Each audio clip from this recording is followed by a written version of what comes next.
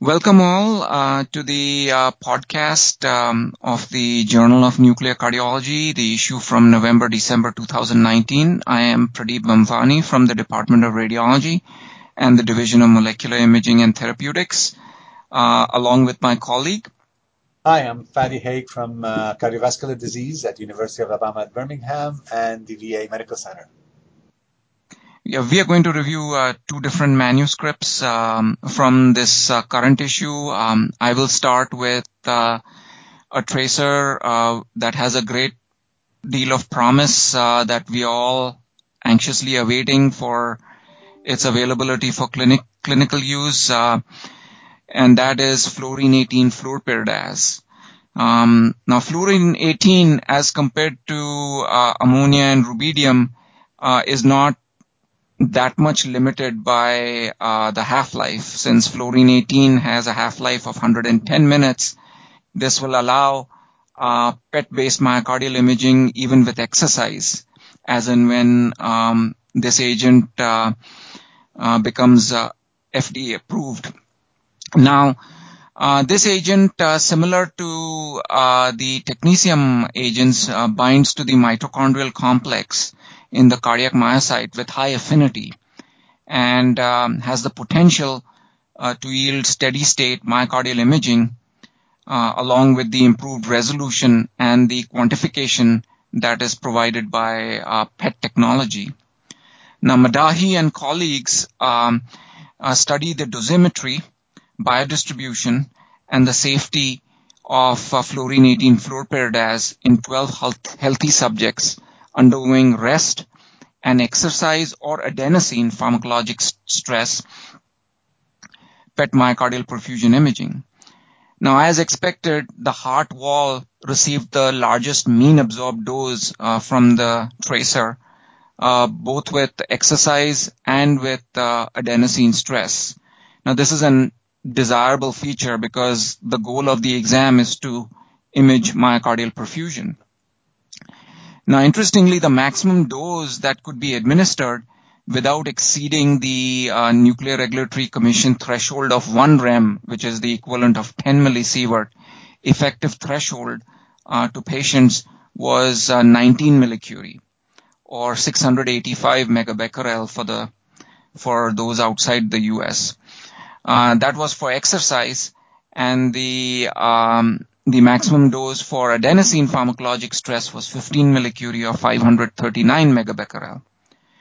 None of the 12 patients experienced any drug-related adverse events, and the tracer was very well tolerated in all subjects.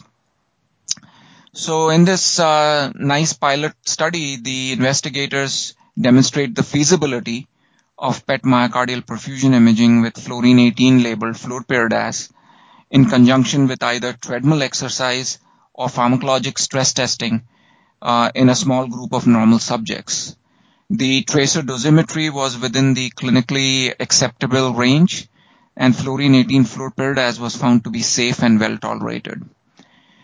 It would be a boon to myocardial perfusion imaging if we can get access to a fluorine-18 based agent, as it would significantly improve our ability to not only image relative perfusion, but also to get quantification of myocardial blood flow. Yes, we are definitely awaiting the introduction of F18 agents for myocardial perfusion imaging because it is, as you say, it will be a boon for the field, and it will improve multiple aspects of imaging, including imaging in areas that don't have access to cyclotrons to use ammonia, and it provides better characteristic than rubidium, and doesn't require the generator, purchasing a PET generator every month, which kind of limits the use of PET to centers that have high volumes. That's right. That's absolutely right. Yeah, the second article that we will talk is also about PET, and it's as the listeners are aware, PET is being increasingly utilized in the evaluation of patients with suspected or known coronary artery disease, particularly most commonly using rubidium. And apart from providing attenuation-corrected perfusion and gated information, PET also provides quantitative assessment of myocardial blood flow, as we were pointing out with this prior article, and it has the added prognostic value over perfusion data alone because of the assessment of myocardial blood flow. Now, for this assessment, there are multiple software packages for data processing that have been developed, and these different software packages have conflicting data regarding reproducibility between the different packages. So in this study, Oliveira et al. From the State University of Campinas in Brazil compared the quantitative results of myocardial perfusion and exam classification, i.e. normal versus abnormal, between three different available commercial software programs. One was the Corridor 4DM from Michigan. The other was the QPET from Cedars-Sinai. And the third was the Single Myocardial Blood Flow from Siemens. And they do this in 55 patient exams. And the results show that the mean values of myocardial blood flow and myocardial perfusion reserve were statistically significantly different between the three software packages. In particular, Corridor 4DM had consistently lower values of flow reserve and classified a larger number of exams as abnormal compared to the other two packages. Single MBF and QPET results were overall comparable. So the users should be cautious when using different softwares interchangeably, as differences may introduce quantitative variation that could be clinically significant. The variability in assessment of myocardial blood flow and myocardial flow reserve could be attributed to many factors. One would be patient characteristics, for example, poor IV access, patient motion under the scan, or prior large myocardial perfusion, myocardial infarct that could preclude accurate assessment of myocardial blood flow. The radio tracer that's used, the scanner that's used, the protocol that is used, and image acquisition and reconstruction, and what is being assessed in this article, that is software analysis of myocardial flow. And the last thing, which we are all interested in assessing, is actually true variability, i.e. that the patient's myocardial flow reserve change between two exams. And so it becomes really difficult when you have patient undergoing serial exams to try to tease out that true change if you have changes in software or changes in protocol and changes in camera and so on and so forth. This is very reminiscent of the variability that we are all aware of in the assessment of perfusion defect size between the different softwares that are available commercially, and that has been documented in multiple prior studies.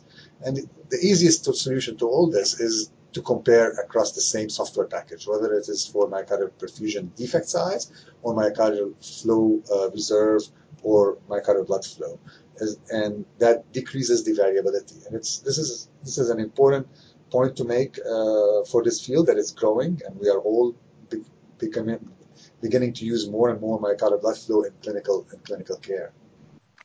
Yeah, this is probably in terms of application somewhat more commonly seen with SPECT myocardial perfusion imaging, as you briefly alluded to, because of the wide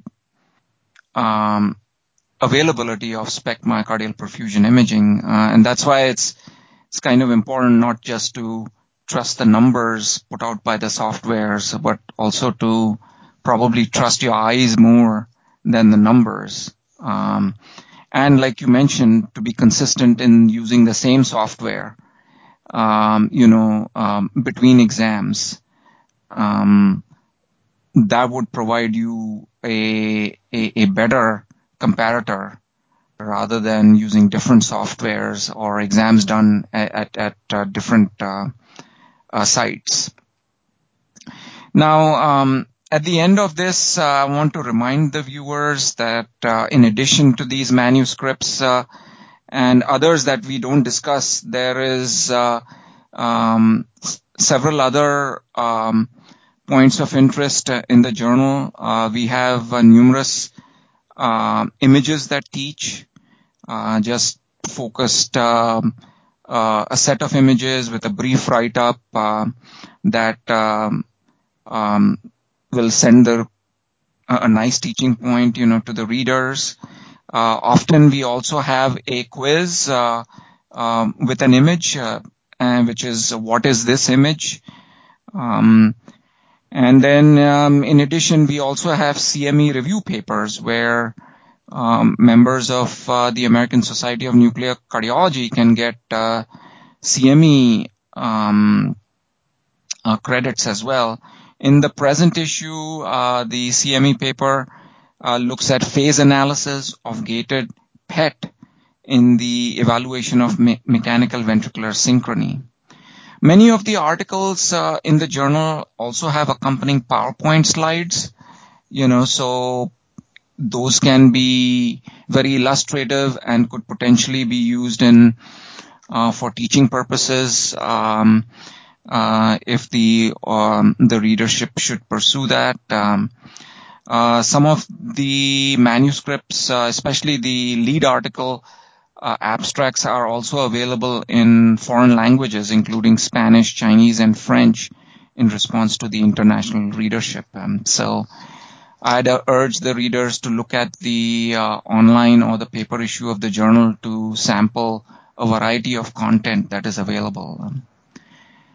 And I think that's all from my end. Fadi, any closing thoughts? No, I enjoyed these articles, and as I enjoy reading all articles in the journal. If you like us, please send us your comments so that we know how to do this podcast better. And see you next time. Thank you.